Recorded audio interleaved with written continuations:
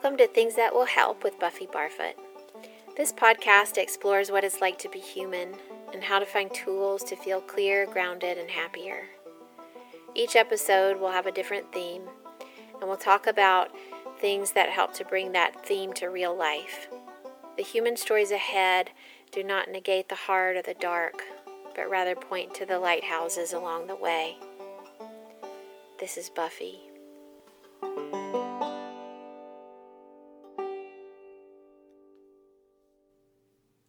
Mutts, it's been proven, are healthier dogs in general than dogs who are purebred.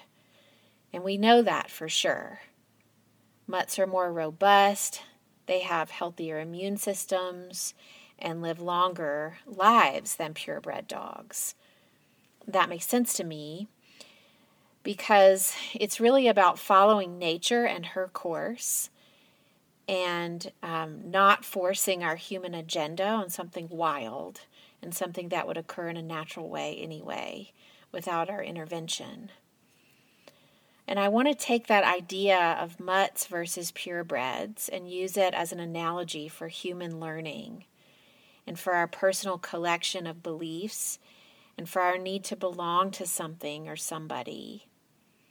And I want to break it apart and look really closely at the contents in terms of our modern world and our current situation.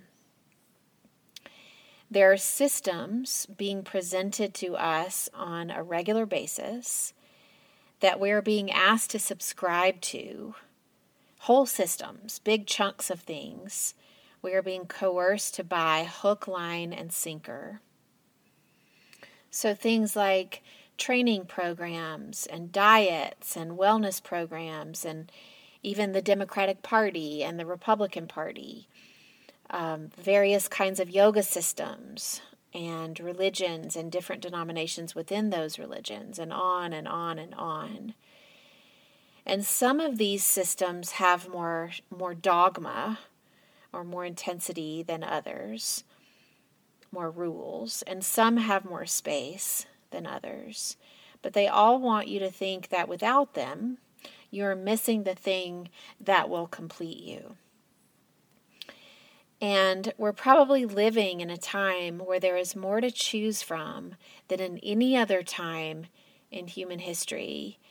And this is in part because of how quickly and how densely we get information of all kinds, and how almost everything we can possibly imagine is at our fingertips, which of course extracts the idea of wonder. We don't wonder about things much anymore because we can access them. And something that I believe really helps in living a life that feels rich and purposeful and articulate and feels like your life is to be a mutt, to cherry pick from big systems, things that you love and resonate with, and not necessarily subscribe to these big chunks, hook, line, and sinker. I was, for a little while, some of you know this because you were studying with me years ago, I was for a little while a part of a yoga system called Anusara, and as it turns out, it was sort of a yoga cult, which I didn't really realize at the time. What I mean mostly by that is that once you were inside of it, you were kind of ushered along to believe that Anusara was superior to any other system, and that you were very special to be chosen to be a part of it. And I bought it. And now, to be fair, the alignment that Anusara was founded on, I think, has some real value and has helped me find some significant clarity and strength in my body. And it definitely helped me get out of years of dancer pain. But the overall ask of this system was not just to enjoy and explore those alignment principles personally, but also in my teaching, but instead they were presented as absolutes, as hardened pieces of gold that did not allow for any other ideas or curiosity to be in the room. And yet, I still bought it. I taught it for several years. I was pretty dogmatic about it, with the encouragement of those teachers who had come before me in Anusara. Despite sometimes the pit in my stomach and the lack of curiosity that was encouraged about anything that wasn't in that specific template, it was pretty elitist. And to tell you the truth, I bought that hook, line, and sinker because I wanted to belong to something. And for me, it took the complete dissolution of the system, because John Friend, who is the founder of Anusara Yoga, had some really troublesome sexual predator tendencies. And so it took that dissolution for me to actually begin to see the benefit of being a mutt. And so it was then, when that system cracked open, that I embraced that and I became a mutt. And what I did was I cherry-picked some of the beautiful alignment that has helped me and my students so much, and I took it with me. And I started to add other stuff, and I started to get really curious about other ideas outside of that template. A little of this and a little of that, and I became a cherry-picking mutt who was a happier and a better teacher, I think, because I was practicing discernment and not just following a template. Cherry-picking and being a mutt takes more work. That's the thing. It takes more work. Being a purebred that swallows the whole system, and even worse, defends that system under any and all circumstances, tends to perpetuate dis-ease. It's lazy, and it's easy, and it does offer a false sense of belonging. And maybe it's actually not a false sense, because you actually do belong to something. But it's something that you have not totally picked out yourself. And then that leads to your curiosity and to your freedom being squished into another person's mold. And this, I think, feels incredibly timely right now in this week's high-stakes election. And I'm recording this again without the final result. I thought sure we would have it by the time I recorded this episode, but it looks like Biden will win. It looks like decorum and decency and respect and kindness will be restored in our leadership. And I think that now is the perfect time to sharpen our discernment skills, allow for a peaceful exhalation, and then get to work on the cherry-picking architecture of a leadership in a country that we can be proud of again. Sometimes we have to vote for the candidate who is positioned to make the highest impact and level of change, but we do not have to stop there and just swallow the whole. And it seems like an important time to not just sit back on our laurels and eat a donut, but instead to ask questions and to keep perpetuating curiosity. There's this really beautiful idea I want to tell you about, and it's called the guru principle. And the word guru, of course, is loaded because most people associate that word with being an enlightened person or a teacher that you follow. But the word guru actually means anything that moves you from darkness into light. And that means anything. So on a given day, your guru could be a child's comment, or getting to see a rainbow, or someone crossing your path that performs a small kindness, or what can happen to you when you close your eyes in the midst of an angry moment and take 10 deep breaths. A guru moment or a guru space could be a poem that someone sends you in the mail. A guru can be anything. It's like a beauty mark. It's something that shifts you from sludge to something lighter or hopeful.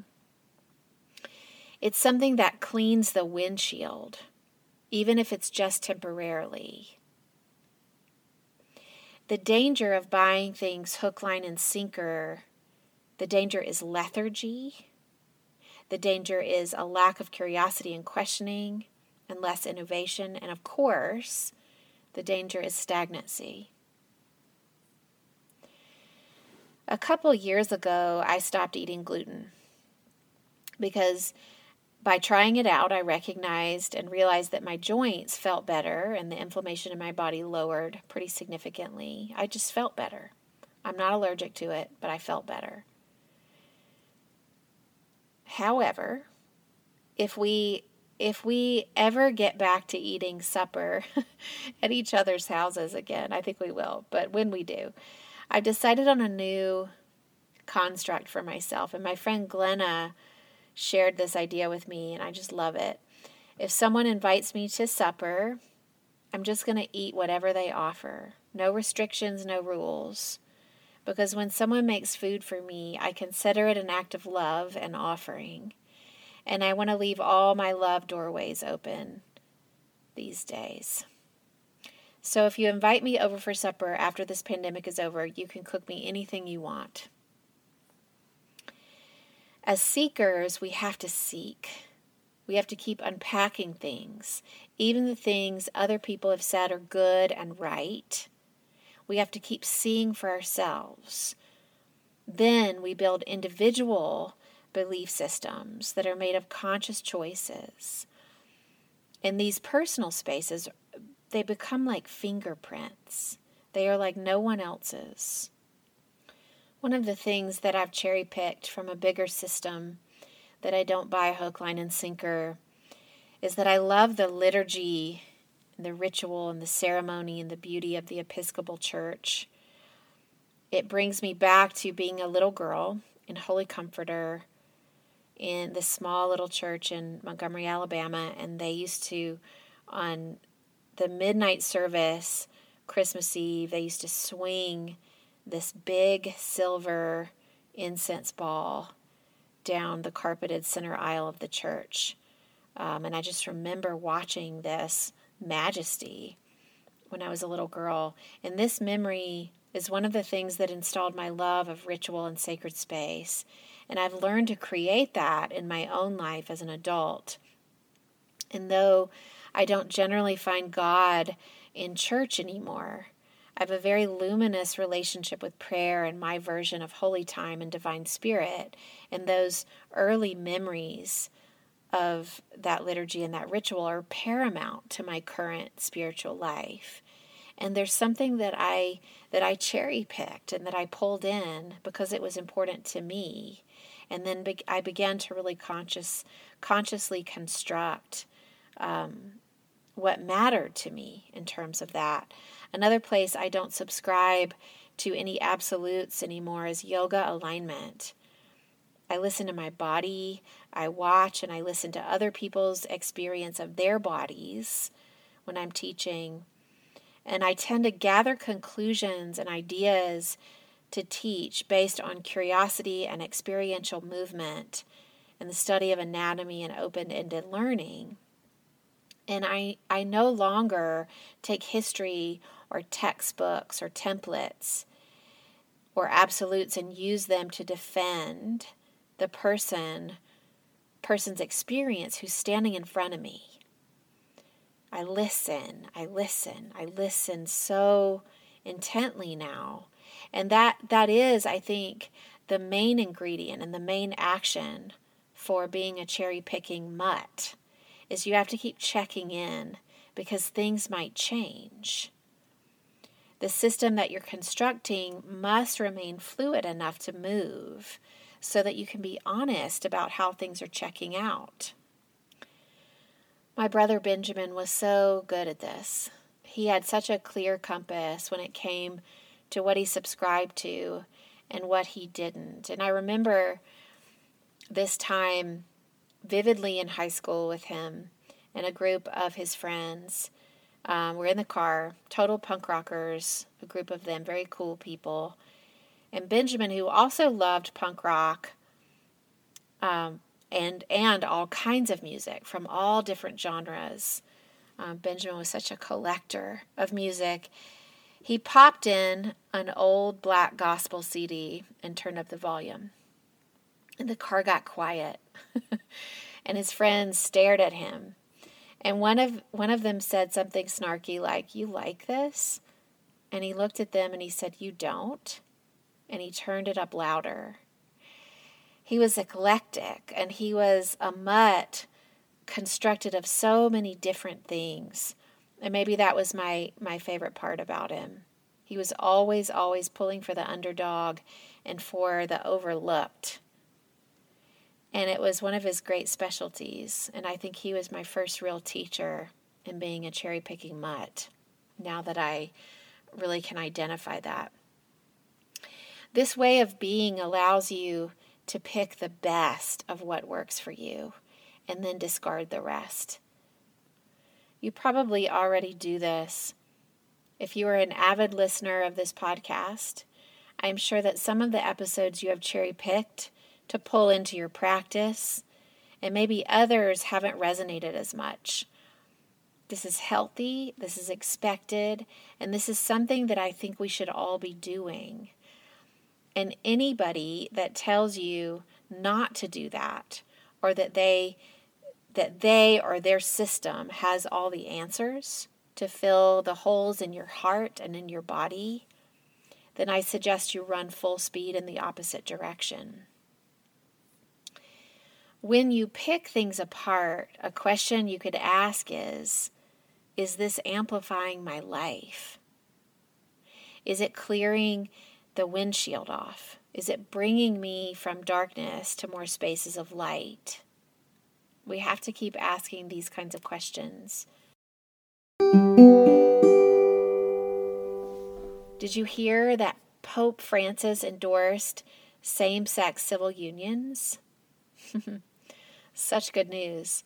Leaders, especially in high positions like this, that are willing to look at archaic ideals, dusty old ancient ways of thinking, and use their supreme leadership to shift the narrative and clean the windshield. This is what I'm interested in. A world where leaders of all systems continue to stay curious, to ask questions, to revise the manual, to listen to the actual humans who are here and alive and yearning to be heard. The opposite of an originalist, you might say. There were things in Anusara Yoga that were taught to me as absolutes, that I taught then, at that time, as absolutes, that I now understand as it depends. Does the lower back need to be curved in all seated poses? It depends. That is not an absolute for me anymore. All bodies are different, and the rules are fluid. The rules change from body to body, and the systems we subscribe to should also reflect that. There's a movie that I want y'all to see if you haven't. It's just really profound in terms of what I'm talking about. It's called Kumare. It's spelled Kumare, Kumare. And I saw it some years back, and this filmmaker, Vikram Gandhi is his name, he impersonated a prophet. He sort of made this persona up, and he used a fake Indian accent. And with very little effort, he glided around and got so many people to follow him blindly. He even said things to them like, "I don't know anything." And they still super glued themselves to him as some kind of spiritual prophet. And some of them actually left their jobs and their home, and they followed him around for months. And it was sad and amazing. This experiment was just so fascinating to watch. And at the end, he filmed it. He told them about the experiment, and he came clean. And he came out in jeans and his New York accent, and it was just like absolutely gut-wrenching to watch his followers receive this news. And even when he was telling them this, some of them wouldn't accept it. The belonging that we feel when we are part of something, hook, line, and sinker, is addictive and something that we as humans are so hungry for. We are ravenous to belong. And if someone, even falsely, appears to give a magic pill, a magic system, a magic group, a magic medicine to belong and to subscribe to, we almost can't turn away.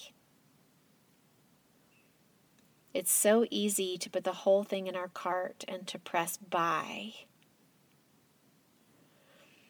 And instead, what helps is we practice discernment. We cherry pick the sweet fruit from various systems that seem to work for us.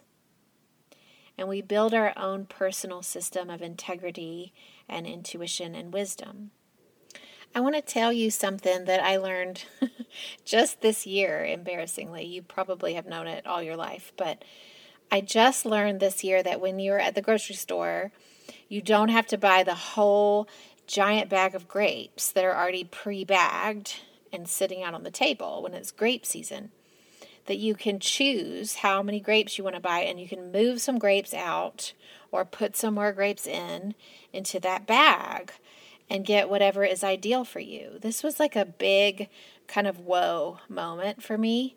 And I was thinking about yesterday, what if we did this with our leaders and our teachers and our prophets and our politicians and our yoga and our diets and our music and on and on and on? If we looked inside the bag that was being offered, that was being pushed, and instead of just did kind of the simplest, easiest thing and put the bag of grapes in the cart, that we went a little bit further to take something out or add something and make it particular to what we need and what we believe in. And this requires that we not rest on our laurels. It requires that we ask for more than just the prepackaged solutions and the quick fixes. It requires that we do not only think outside the box, but that we consider that boxes are obsolete, and that maybe we think about, instead of boxes, we think about having fluid shapes or spheres or overlapping triangles and organic and asymmetrical shapes that don't even have names yet. That our tool belt, that what helps us, what moves us, the music, the rituals, the way that God enters your prayers and your body, your food, the way you treat yourself, who and what you worship, your politics, and all of your choices, big and small, is your particular tool belt of things. Where there's some metal, there's some wood, there's some textiles, there's some things that are perishable. And all the things on that tool belt are subject to change, to erode, to die, and be reconsidered and rebirthed and revitalized in some way. We, as a society and as individuals, I think, will be healthier if we start to consider ourselves cherry-picking mutts. We will be better leaders who will encourage free thinkers and who are not scared. We will actually belong more to ourselves and to each other if we are laser active in this way, today and ongoing. So review your subscriptions, discard, reorganize, amplify what you're excited about and tear down what you are not.